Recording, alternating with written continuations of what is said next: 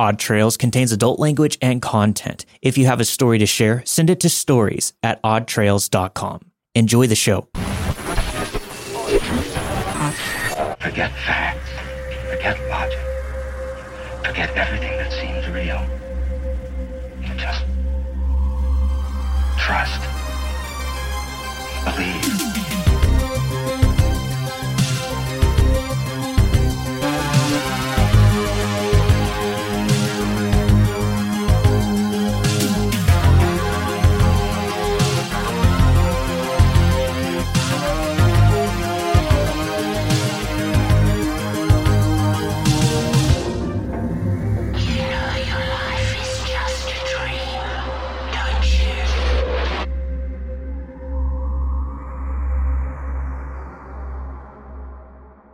I was inspired to submit these stories after listening to so many others tell about their experiences with seemingly prophetic dreams or visions.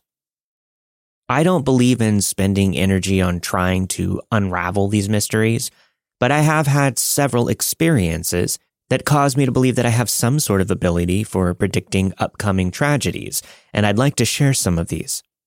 Every now and then, the name of an acquaintance or someone that I know but don't speak to often will randomly pop into my head. It'll just come to me over and over. I'll wonder how they're doing, and then maybe within a few days, I'll find out something bad has happened to them, or that they've passed away. For example, there was this guy I knew from college. We'll call him Elliot. Elliot and I had a campus job and several classes together, but after graduation, we fell out of touch, apart from some light social media interaction. It had been a long time since I had seen or spoken with him, and one day, while I was at the gym, his name floated into my head. Elliot. Elliot. What's he up to, I wonder? This carried on for several days, Elliot just repeating in my head. Then one day, a mutual friend posted something on her Instagram page about how sad she was to have heard the news, how she had known him her whole life and couldn't believe it. Yes, Elliot had passed away. I hadn't talked to him or reached out during this period when he was on my mind, and I was shocked to learn that he was no longer with us. Another time, I was on a weekend trip with my family, and I started thinking, again randomly, about my friend's dog. Wow, he must be pretty old now. I hope he's still in good health, I thought to myself. When I returned home from that trip, I saw a post that she made, again on Instagram. Her dog had passed over the weekend. Here's another example of my intuition run amok. I was on vacation visiting with some friends from college when they started talking about a guy that we knew from those days.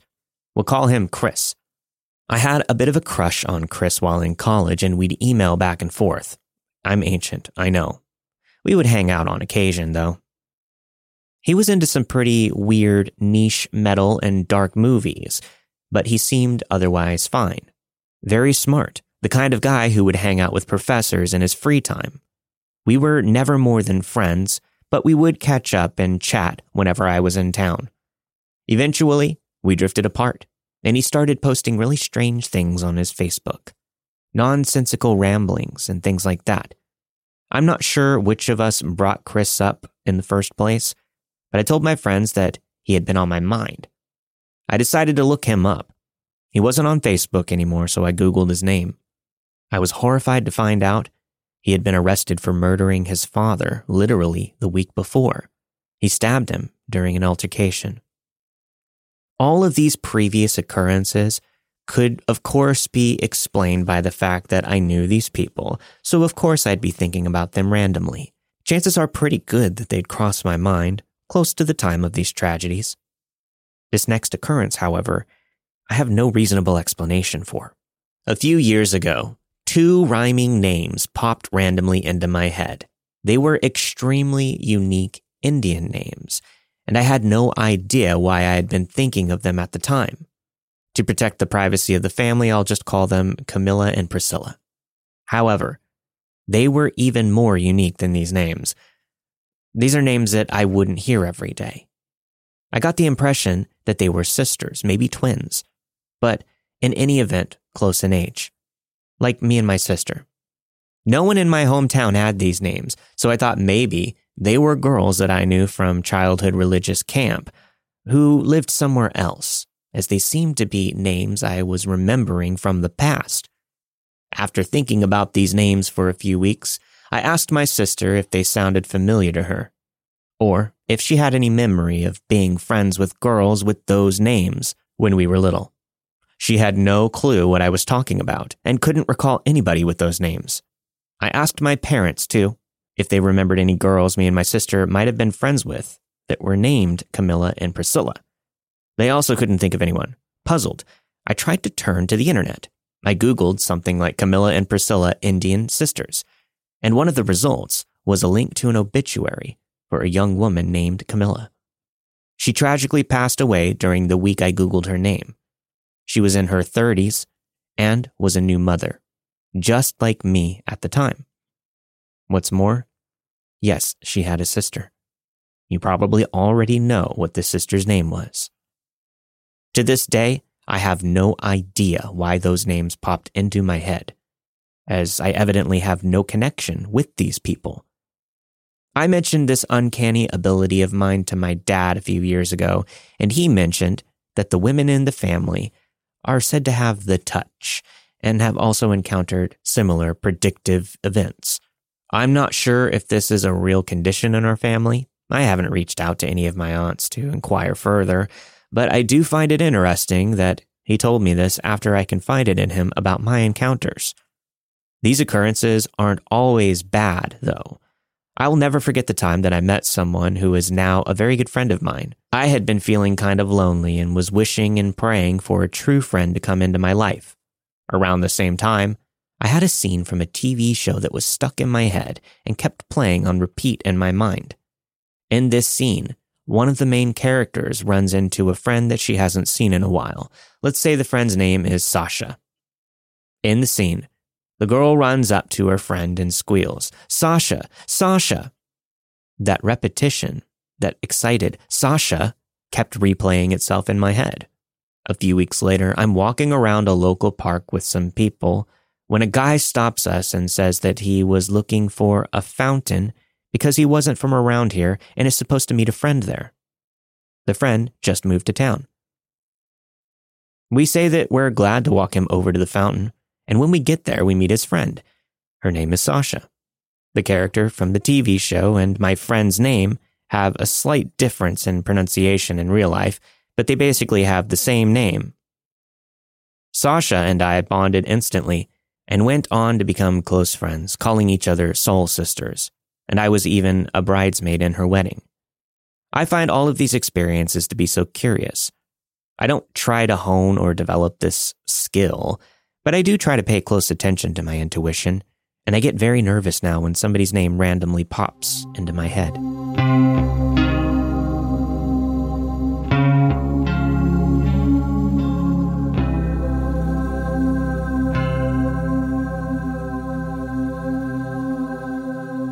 I used to work the second shift in a welding shop that often required someone to stay overnight to watch parts with a torch running on them to maintain their heat so they could be welded on in the morning.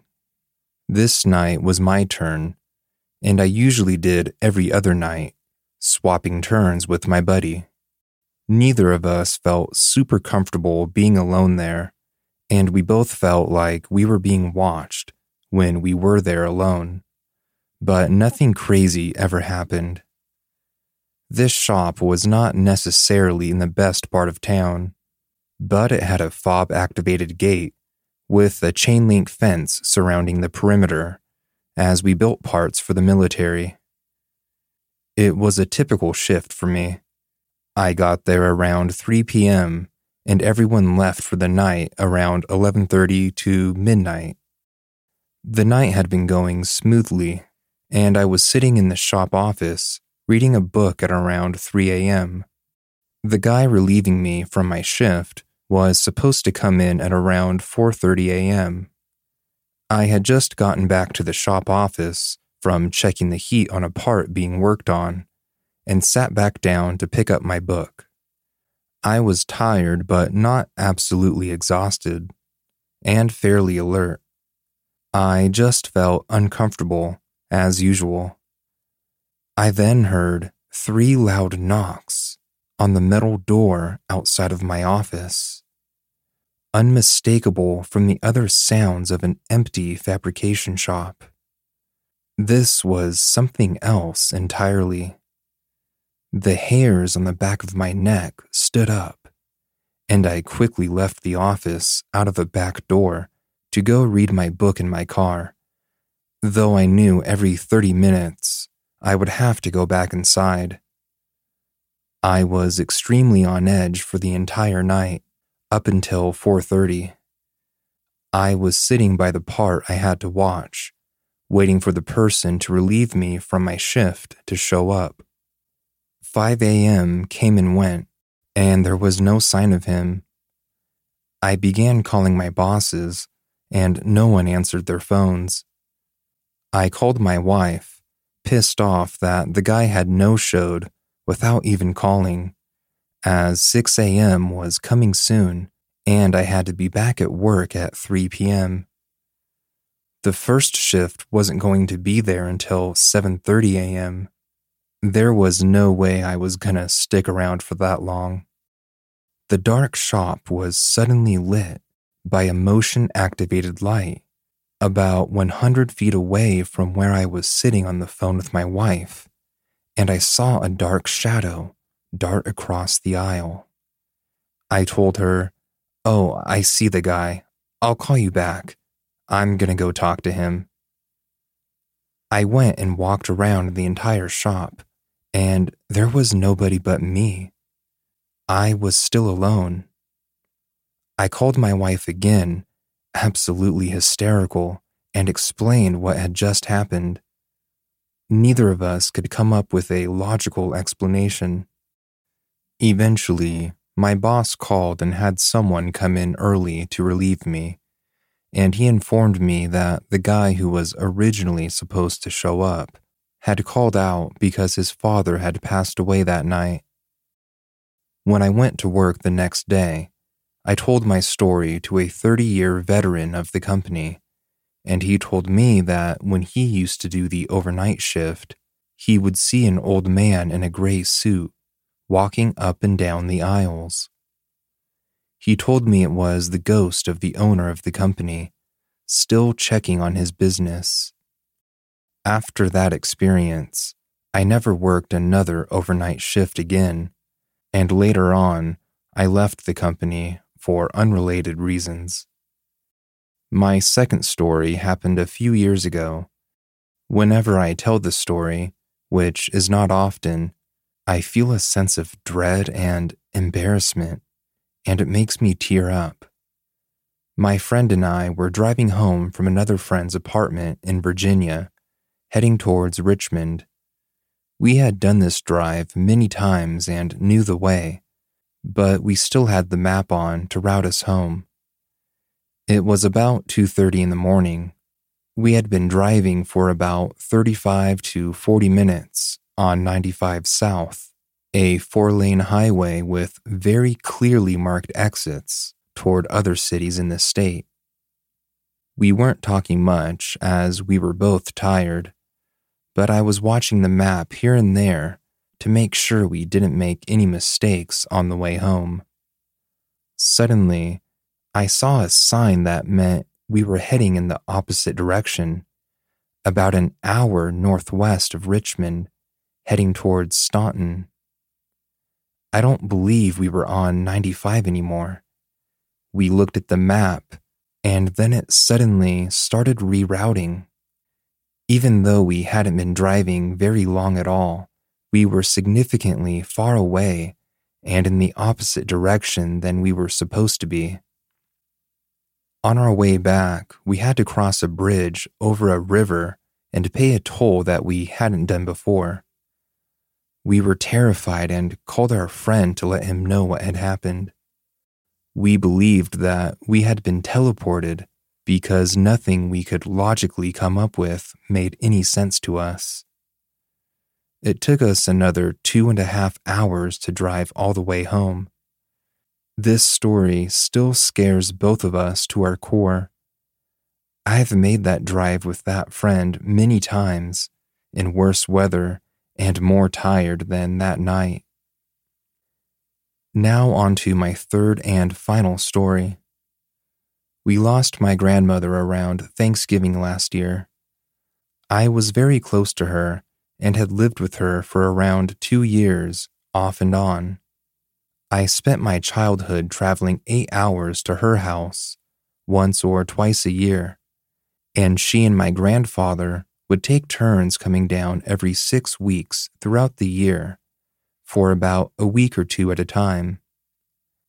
After a long series of health issues, my grandma was in hospice, and the nurses had told my mother, who was staying with her at the time, to help make her comfortable and be there to take care of everything when she passed. They said that she would be gone within a day. The day had passed, and she still clung to life. The next day, my large family had all gathered at my grandma's house to say their goodbyes. We are a very tight-knit family, and both my mom and my uncle were there, confused about why my grandma was still staying there, as she was catatonic. They just wanted her to be at peace. My wife, son, and I had gone to the house after I got off work to say our goodbyes. When the time came, I had my family clear out of the room so I could be alone with my grandma. I knelt beside her and cried, telling her that I loved her and that everything would be okay. After being catatonic and totally unresponsive for the previous 2 days, and all day that day, she opened her eyes, weakly, and grabbed my hand. We both knew it was because she had heard me, and it was just me and her. I cried, and then I sprinted to go get my mom, and we both knelt beside her and held her hand, talking to her. Shortly after, she went back into the catatonic state, and my wife and I said goodbye to everyone and went home to put our son to bed. The next day, my mom called me during my lunch break and said that Grandma was still hanging on, and she didn't understand why. She told me that if I wanted to come to be with them again, I could, but it was totally up to me, and I could do what I felt the most comfortable with. There would be no guilt if I was not comfortable going back. I struggled with the decision the rest of the day, but when I left work to go home, something told me that I had to go back to the house. I called my wife and said that we were going back over, and we'd talk about what to do with our son when I got home. My wife's mom offered to come over and put our son to bed, so we didn't have a 1-year-old running and screaming around my grandmother's house as she was trying to be at peace. When we got to the house, my mom and uncle were sitting next to my grandma in the living room, speaking with the next-door neighbor, who was also very close with my grandma. She touched the lives of everybody she met and was a very special person. Shortly after we got to the house, the neighbor left, and about 10 minutes after she left, my wife sat on the floor next to my grandma and began singing to her. My grandma's breathing got slower and slower, and she finally passed. I felt a sense of peace so profound that I was paralyzed. I couldn't speak or move. I just sat and watched as my mom took her pulse and announced her death. My uncle checked the time, and my wife helped my mom. The next day, I called my mom, and she was very upset. She said that when my grandma had passed, she nor my uncle had felt or heard anything shift in the room, as had happened with every other death they had experienced in their lives. I told my mom about what I felt, and she said that she believed my grandma was waiting to be in a room with me, and probably my wife too, just sitting in quiet with no one else around. We found out later that as my son was sleeping, at the time around my grandma's passing, my father-in-law had looked at the camera to check on my son and saw 2 orbs floating above his crib. Right as he opened the camera, one darted out quickly, and the other bounced around before doing the same. I'm currently renovating that house to move into, and I know that my grandma will be watching over us.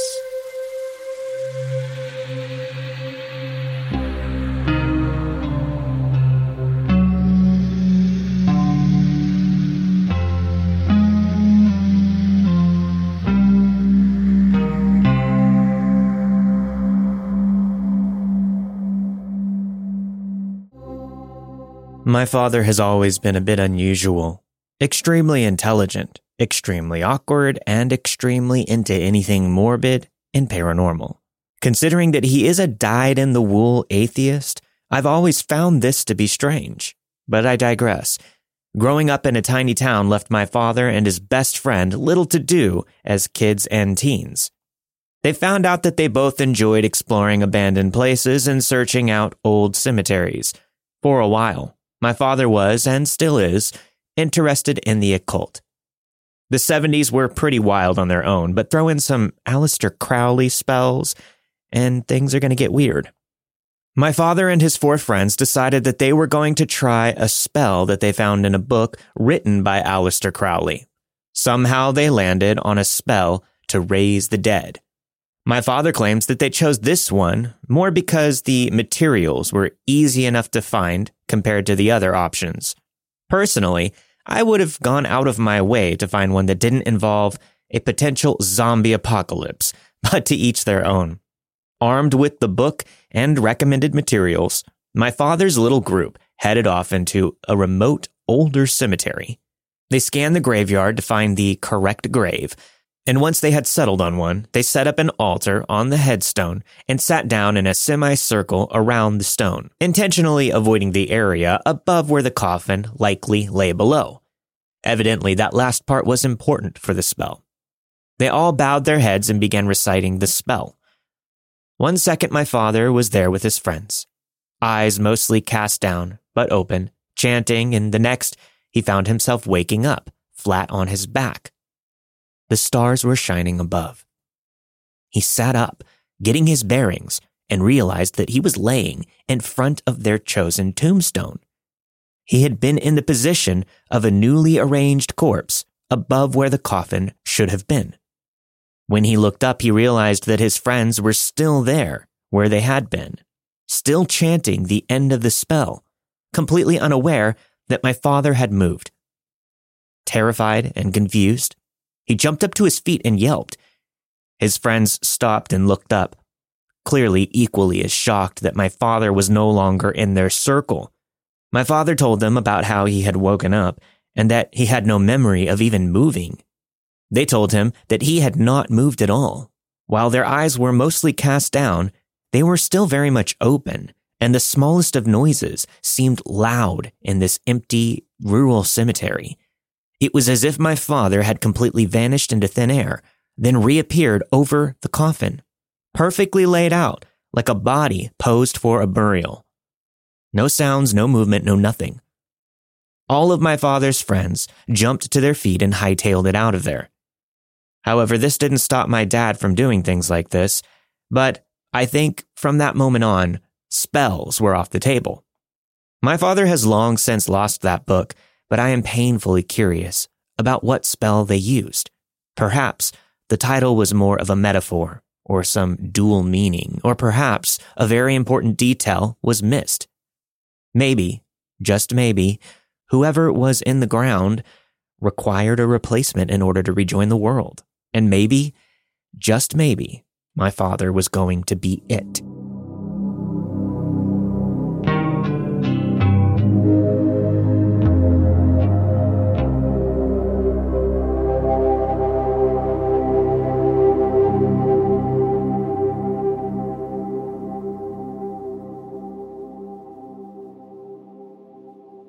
I live in Northern Europe. This incident occurred at around 10 p.m. when I was leaving the ER and my boyfriend was driving us home.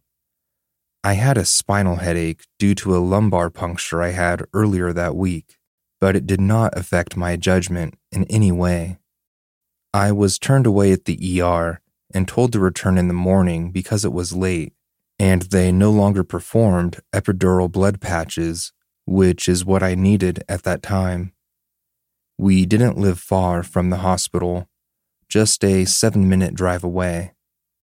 I walked out of the hospital with a pounding head as my boyfriend arrived in our car, and I hopped in. The drive home went smoothly until we had to stop at a red light. There was an older lady crossing the road with her dog. I remember looking at her carefully because she resembled someone I knew. She was older, quite short, had light brown hair tied in a ponytail, and had very distinctive facial features. Her dog was a cute gray poodle, and I remember telling my boyfriend that I wanted a dog like that someday. Then, a few seconds later, another lady started crossing the road. My heart dropped when I realized it was the same lady. First, I admired that same gray poodle, and then I looked at her face and realized that every facial feature, the ponytail, and even her clothes matched the previous lady's. My boyfriend saw it too, and we immediately began to discuss it. We asked each other, "Did you see that? Is this really happening?" We both turned to look in the direction the ladies had gone, and there they were, walking at a considerable distance from each other, not communicating and seemingly unaware of their doubles. Later, we tried to reason out what we had seen. We thought maybe the women were identical twins or related in some other way. However, I have seen many people, whether related or not, walking their dogs with someone, and there has always been some sort of communication between them. Even if they aren't talking, there are usually glances or other nonverbal cues. But between these ladies, there was nothing. They walked a few meters apart, showing no signs of communication. It was as if they were not even aware of each other's presence, or were completely ignorant of it. We watched them until the light turned green. There they were, the lady and her doppelganger, walking at the same pace in their identical clothing, without any interaction. We drove the rest of the way home in disbelief. We tried to come up with a plausible explanation, but we couldn't fathom that the ladies were related, judging by their apparent lack of awareness of each other. The whole situation reminded us of the scene in The Matrix, where the same cat appears twice in an identical setting. Of course, I could be mistaken, and there might be a natural explanation for this, but I have never viewed the world quite the same way since. I have no history of mental illness, I have a stable job, and I lead a rather happy life. Yet, I now entertain the idea that we live in a simulation. Perhaps this conveys the eerie and uncanny nature of the entire situation.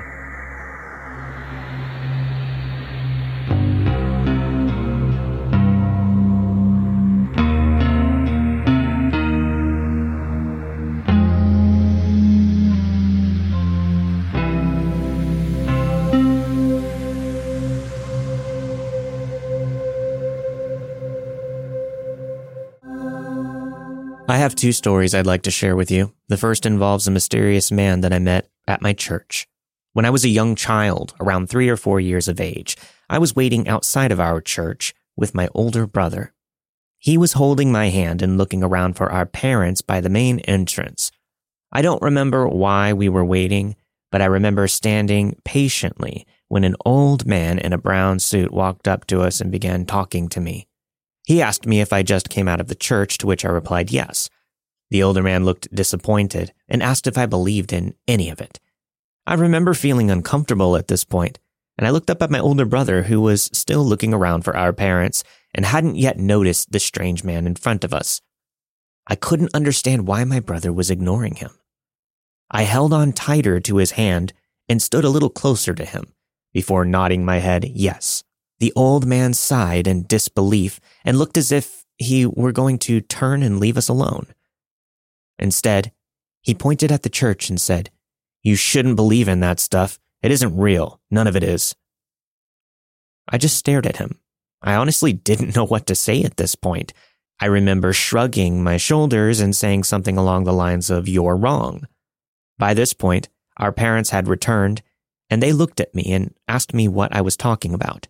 I pointed to where the man stood and explained what had happened. My brother knelt down and said, "There's nobody there." On to my second story.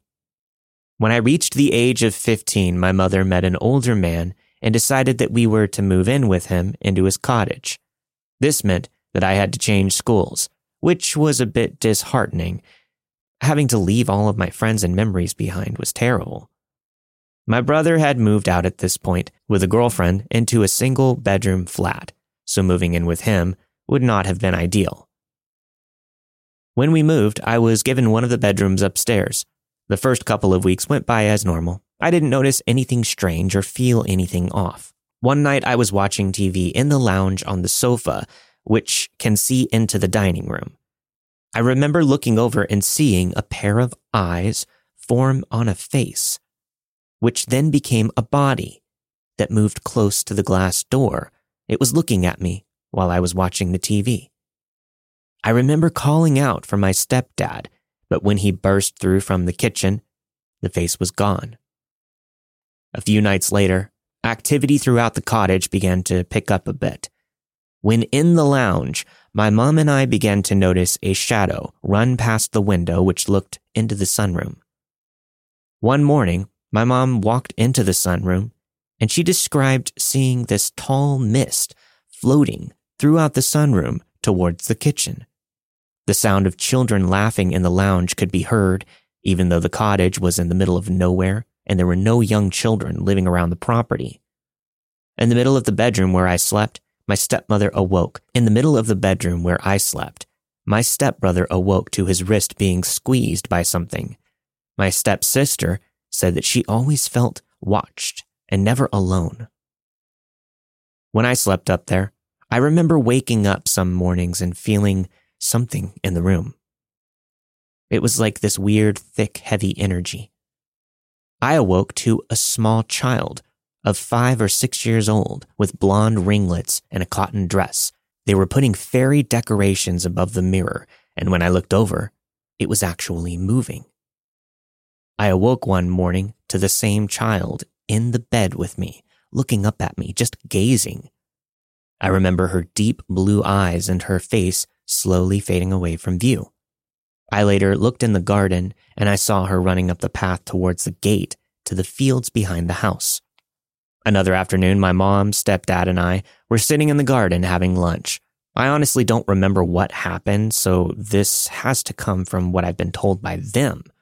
I asked my stepdad if there was a well under the property, to which he said that there was. I then said, "The mist that runs past the window in the sunroom is a mother looking for her child." The little girl went to go play in the field behind the house but went missing. A couple of weeks later, her body had surfaced in the river between the garden and the fields behind the property. When the mother found her, she was filled with grief and she threw herself down the well. One last story. My mom told me that my stepdad had a previous partner who unfortunately passed away from an overdose. It was speculated she had difficulties with an eating disorder, and my mom dreamt about this woman, viewing herself in the mirror, and she could even hear her thoughts. Bearing in mind, neither me nor my mom have ever seen a picture, yet my mom could describe her in full detail and was 100% accurate according to my stepdad. My mom explained that when she and my stepdad were putting things away, she felt as if a great cold wind had rushed over her, and she thought she had fainted. When she awoke, she was in my stepdad's arms. He was crying. When she asked what had happened, he explained his late partner had spoken through my mom and explained what happened to her wasn't his fault, and he needed to let go of that guilt.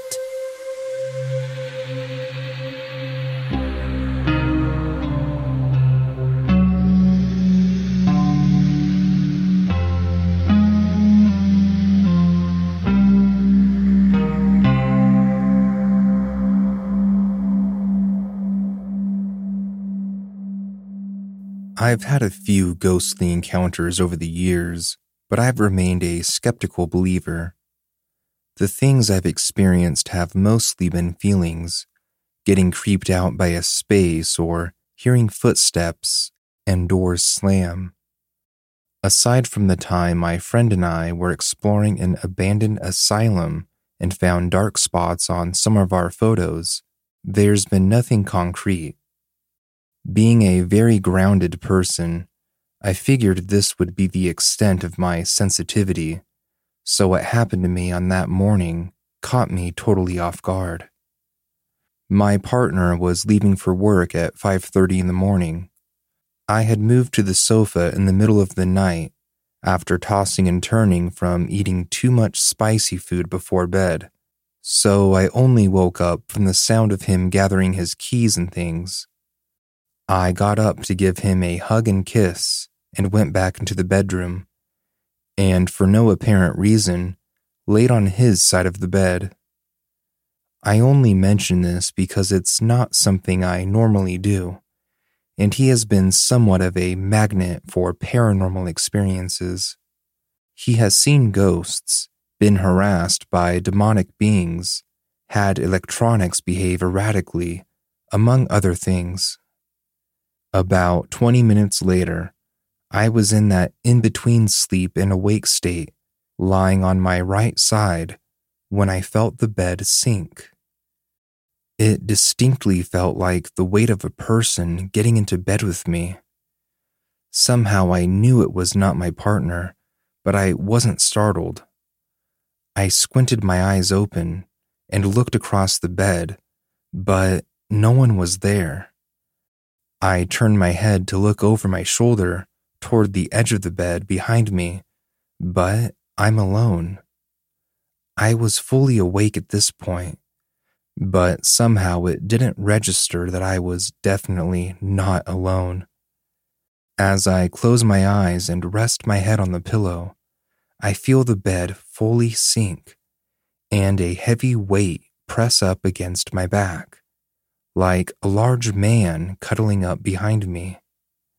I'm a 6-foot-tall male, and even this felt considerably larger. It didn't have the contours of a person. It was like a mass of energy. It felt warm and heavy pressed up against me. Then I feel its massive arm drape over my torso. Just like the body, it had no contours, but I could see in my mind's eye the shape of its arm as it rested over me. It was then that it started to register that I was being spooned by a ghost. As I come to awareness, I try to speak and realize I can't move. I can't move anything. I don't know if it was from listening to Odd Trails that prepared me for this moment, but I didn't panic. I fought.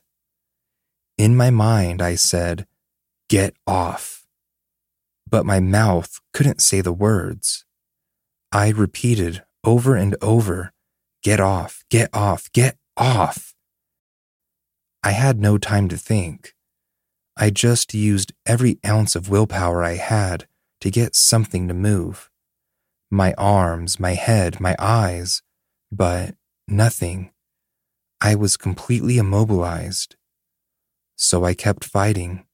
Get off, get off. I'm willing my tongue to form the words, but I'm just making muffled, mumbled sounds. like someone is holding my mouth tightly closed with a sock in it. I notice at this point that my torso can move a little bit, so I fight more. It's probably only millimeters, but I'm pulling forward as much as I can and slamming my back into it with all the strength I can muster. I'm relentlessly rocking back and forth, the whole time repeating for it to get off, trying to get my mouth to form the words. The instant the muffled words came out, it was gone. I sat up and felt nothing. No presence, no fear, no adrenaline. My breathing and heart rate were normal. That's the strangest part. I never got scared or angry. It never felt malicious or threatening. I think it just wanted to cuddle. But that feeling of being awake and moving one instant, and then being immobilized the next, was not something I could tolerate. I wasn't upset, but even ghosts need my consent.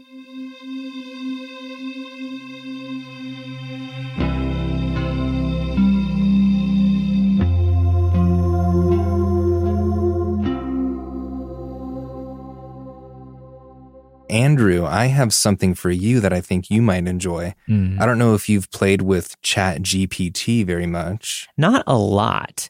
I really need to dive into it because I hear it can be a pretty useful tool. Until AI becomes sentient. Exactly. Yes, I agree with you. Yeah. Well, I actually cheated a little bit and took a shortcut. I asked AI, or I asked ChatGPT rather, give me 10 would you rather questions involving the paranormal. And I'm going to read them off. Let's do it. You want to do that? Ooh, yeah, that sounds fun. All right, let's take it away here. Number 1, would you rather have the ability to communicate with ghosts, but never be able to prove their existence to others, or be completely skeptical about the paranormal, but have undeniable evidence of its existence? I'm not sure what it means by that. I think it means it's your outward projection to the world. Honestly, my instinct wants to go with the first one, but that would almost be like torture. It'd be like hearing voices and nobody else would really understand, right? That's how I'm reading it, yeah. But the other one is be completely skeptical, but have undeniable evidence. That doesn't it's like a contradiction. I'm not too sure what to make of that one. Yeah, that's a weird one. I'm going to say ChatGPT.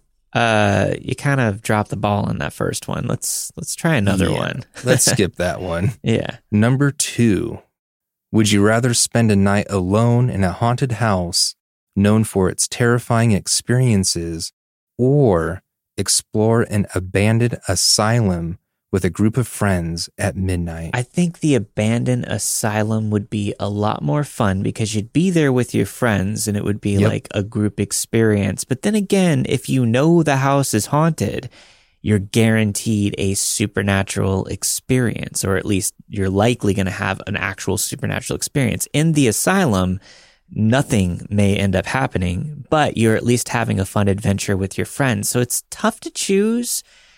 I would honestly have to do the first one because then I would at least walk away with an experience that was profound rather than just having a fun night with my friends. Something substantial. Yeah. I could do the other one anytime, honestly, but you don't just come across a haunted house that's genuinely haunted every day. I agree with you there. I would love to visit an actual haunted house one day, even if it's solo. Yeah. There's a lot of places out here that I want to visit.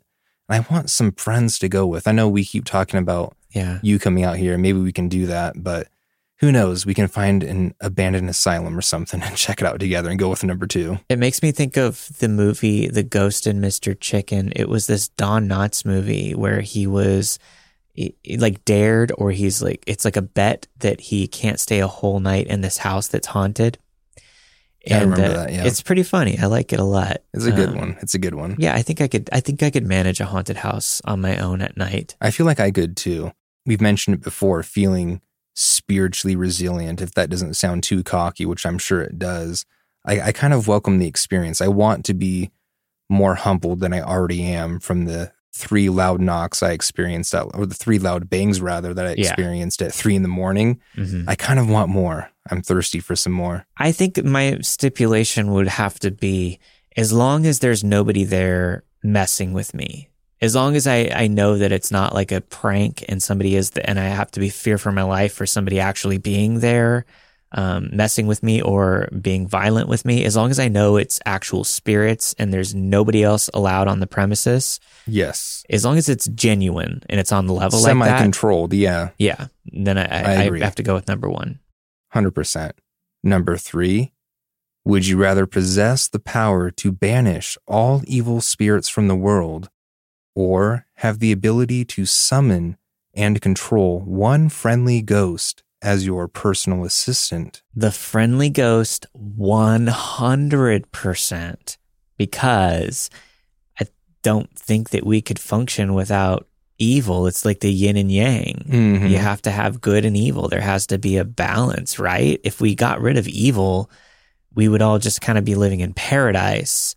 But I don't think that works, right? No, it doesn't. You need the good with the evil. Otherwise, there is no good. It's just the default. We don't know any better. Yeah. The other way around, we get this ghost that we get to basically be best friends with. It's kind of like that movie, The Sixth Man, with Marlon Wayans, or I don't know. What are some of the Fred Savage movie? What was that Fred Savage movie? I think I know what you're talking about, but it could be like a Mandela effect. Little Monsters. It was called Little Monsters. It just came to me. Yeah, he has that little blue friend. Yeah. So did he have a ghost friend? It was some blue guy who was like his best friend, his little sidekick. It was exactly like that. I want to relive Fred Savage's experience in Little Monsters.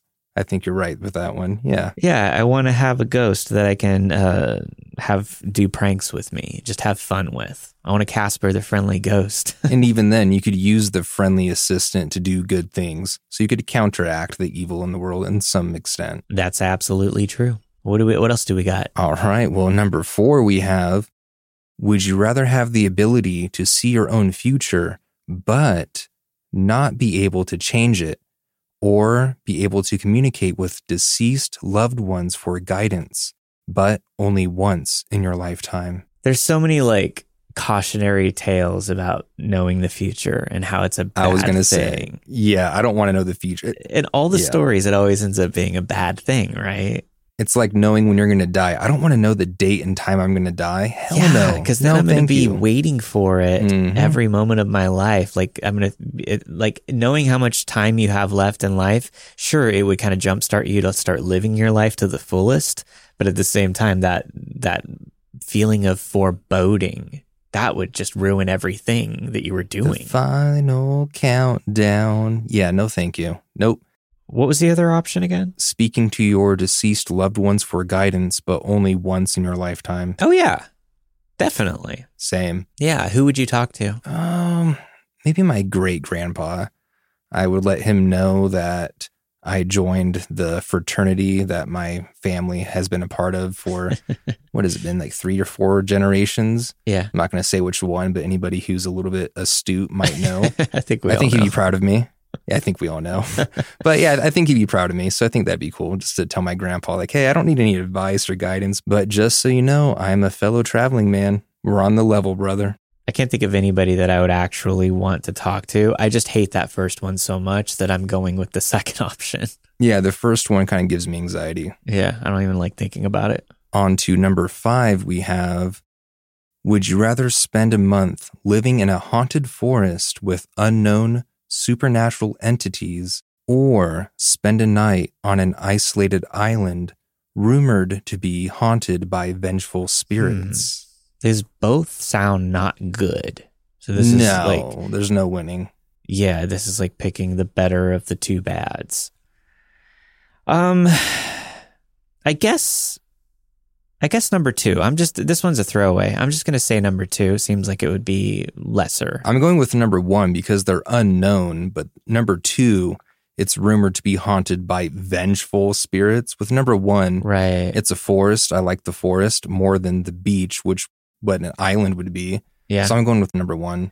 I think with number 2, I would go prepared. I would have like container of salt to do a salt circle around my area. I'd have like a Bible, some crucifixes. I feel like I'd go fully prepared to battle evil spirits. I see. Okay. And I would be prepared. And then it would just be an all-out war that I would be prepared for. Some holy water. Good answer. Good answer. They need more questions like this on Family Feud, by the way. Yeah, that would be great. The questions of Family Feud suck. I know, they're all like some like thinly veiled question with an obvious sexual answer. And then when they give the sexual answer, Steve Harvey's just like, "Oh my God, no, you didn't." And then it's exactly what it is. He just looks into the camera and does like a disappointed face, like he wasn't expecting them to say sex. You know what I mean? Mm-hmm. Yeah. Yep. All right. Number 6. Would you rather have the ability to astral project, and explore the spirit realm, but risk encountering malevolent entities, or be completely shielded from the paranormal, but also miss out on any potential positive experiences? That's an easy answer for me. Yeah, the second one's a nightmare. Yeah. You're just taking all of the magic and mystery out of life, shielding yourself from any positive, protective energy. Like it seems like a bad idea. The first one is just awesome. Like astral projection, I can't imagine anybody not wanting to do that and explore the astral realm. It's a hard thing to do. I've been practicing it my whole life and I still can't get it right. Like I would love to be able to do that. And 9 times out of 10, you're just going to wake up in bed and everything's going to be fine and dandy. So yeah, I agree with you. Number 1, easy. Yeah, I mean, you don't hear about like somebody getting lost in the astral realm and their body is like comatose or something, you know what I mean? Exactly. Yeah, there's nothing wrong with the astral realm. I want out there. I want in there. Number 7. Would you rather be a renowned paranormal investigator who encounters extraordinary phenomena regularly, but you can never reveal your findings, or be a skeptic who constantly disproves paranormal claims and gains widespread acclaim? Anybody who's like a popular skeptic of anything, I just think lesser of them, because it's like you can be as skeptical as you want about stuff, but unless you have proof something doesn't exist, stop being so pompous and know it all about it. You know what I mean? You know what? I do have a soft spot for James Randi. Have you seen him? No, I don't know who James Randi is. You might like James Randi. He would go on like talk shows and disprove people who would claim, like there was some guy who claimed to turn the pages of a phone book. And then James Randi was like, hold on a second. And he put like, it was confetti or some packing foam right in front of the table. And he was like, all right, do it. And if you're not using your nose or your breath to move the pages, then these won't move and the pages will just move. And he couldn't do his little trick anymore. He said it was like some static interference. He was pretty good. Or like people who claim to be magnetized or whatever and like stick things to their chest. He would put some sort of powder against their chest, probably baby powder or something like that, talcum powder. And they couldn't do it anymore because it would slip off, obviously, but that's not how magnets work. So I feel like he approached it in a fair way that wasn't just like, oh, you guys are all full of shit, I hate you all. I do like James Randi. Randi with an I, by the way. Yeah, that's a little different. I like that. That's just like proving charlatans to be charlatans. Yeah, I'm talking about like the people that are skeptical, like ghosts don't exist because, and it's like, no. Oh, okay. Yeah. Like, that's what I'm thinking of. You know what I mean? Gotcha. God doesn't exist because I think this is bad. You know what I mean? Like those guys, that is completely acceptable. I actually enjoy that kind of stuff. Let's get the fakes out of there. But yeah, it's got to be the first one. It has to be the first one because then you also have like this special ability that nobody else has. And yeah, sure, that could probably be a curse, but it's helping you solve cases, right? You're a paranormal investigator who encounters extraordinary phenomena regularly. Like you basically can't reveal your findings, but that knowledge that you gain, that ability that you have is so much better than just being a skeptic. You know what I mean? I agree. I like having secrets that I can keep to myself and revel in those things. Exactly. Yeah. Number 8, almost there. Would you rather possess an ancient cursed artifact with incredible powers, but endure its negative consequences, or never encounter any supernatural objects or phenomena, but live an ordinary life? Yeah, it's kind of like the monkey's paw thing. Mm-hmm. The thing is, we don't know the specifics of the incredible powers. Like, are those going to outweigh its negative consequences? Like, what are the negative consequences? Is it like a monkey's paw thing where you have the ability to make wishes, but all the wishes somehow come out evil in some way? Like that Simpsons episode. The idea of never encountering anything supernatural or any type of supernatural phenomena and living an ordinary life, that's not terrible. It's definitely not terrible. It's better than the unknown of whatever curse you might have. I think I would need to know the details first. You know what I mean? Yeah. The safe bet would be option 2 in this case. But that's just because ChatGPT is very vague on this one. It is very vague. But speaking of the monkey's paw, I kind of want to ask you, I'm going to grant you one wish. What is it? The one single wish is the hardest thing ever, man. It really is. In movies, when they're down to their last wish and they've got one thing to wish for, that's so hard. I would, especially now that you know I'm your monkey's paw, so go for it. I would wish for all the genies to be free. All the genies are free, but they want to seek vengeance, and the world is going to burn. They're all Jafar. Yeah. I hate Jafar. That's the hardest question. I have no answer to that. Do you? I don't think anybody has a right answer to that. I would be very specific and vague at the same time and just say that I would wish for, I don't want to say world peace. That's such a vague cop-out, but that's an obvious answer, though. Yeah, it's the yin-yang thing, yeah. Because it's impossible to answer while also trying to circumvent any of the monkey's paw things to come about. Yeah. Because I would say, I just want to be happy. But then the monkey's paw answer could be, okay, you're happy, but everybody else is miserable. Exactly. How can you really be happy? So there is no real answer to that. I don't think so. I think that's why wishes don't exist. Because if they did, things would be bad for everybody else. There's consequences to everything. There's a balance to everything. And I don't think wishes work. I would wish for wishes not to exist. I like that. Number 9. Would you rather have the ability to time travel and witness historical paranormal events firsthand, or have the power to exorcise and free trapped spirits from their earthly attachments? Definitely the second one. I think the idea of exorcising and freeing trapped spirits from their earthly attachments would be such a cool job. Because you wouldn't be a charlatan, you wouldn't be doing some scam online where people pay you money to come and pretend to get rid of spirits in their house. You would be actually helping people, because we know that hauntings happen. We know that they can be evil and malevolent and they can ruin people's lives. To be somebody with the ability to go and exorcise those spirits and cleanse those homes, the people that live in haunted homes, and all these stories that we get here on Trails. As much as I'd love to time travel and witness stuff, that second one is so much more useful for everybody. Plus, I can make a lot of money. I would still pick the first one, honestly. Yeah. I would like to see Benny and Barney Hill. I want to go there on that night, a fly on the wall, be in their car, see what happened, and say, for sure, this happened.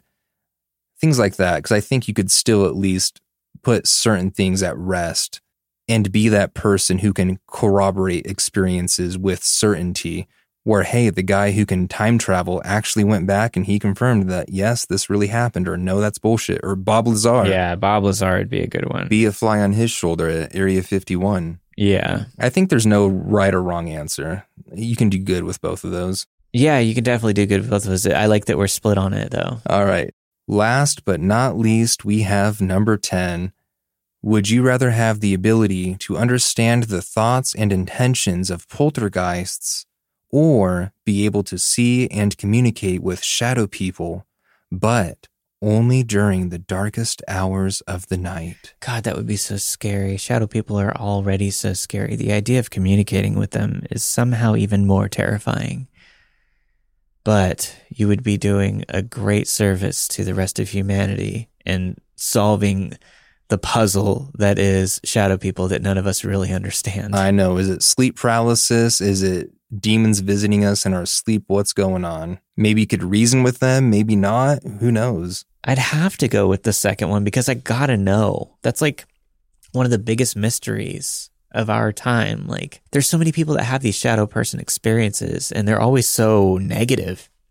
If we could understand them, maybe we could stop them, or I would love to understand it, but it would just be so scary to actually talk to one. I feel like it'd be like talking to the devil. You know what I mean? Yeah, I would want to talk to Hat Man first and foremost, and just be like, "Dude, what is your deal? Excuse me, What's Mr. going Hat on? Man. I'd like to have a word real quick." Yeah, the fedora is a little out of style. Milady. It's not even a fedora. What the hell is that? I think it's a fedora, wider brim, right? It's a bit wider brim than a fedora, but yeah, Like a close enough. A 10-gallon hat. I think it is a 10-gallon hat. Top hat, yeah. Well, that's it. That's 10. That was fun. Yeah, definitely. Next time I'll try to come up with a list. Thanks everyone for listening. This week you have heard The Seer by Anonymous Otter, My Stories by Jesse, Raising the Dead by Catherine, Glitch in the Matrix by Annie, some stories from Anonymous, and finally, This Ghost Wanted to Spoon by Richard. All of the stories you've heard this week were narrated and produced with the permission of their respective authors. If you've got a story to share, make sure you send it to stories@oddtrails.com. Don't forget to sign up for our Patreon if you want to get ad-free versions of all of our episodes at a higher bit rate.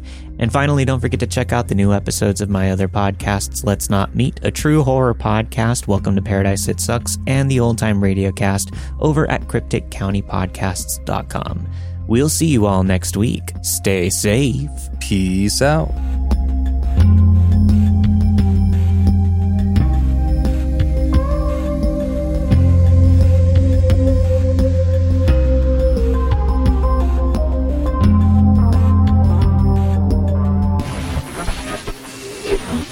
Don't let the ghosts and the ghouls disturb you, darling.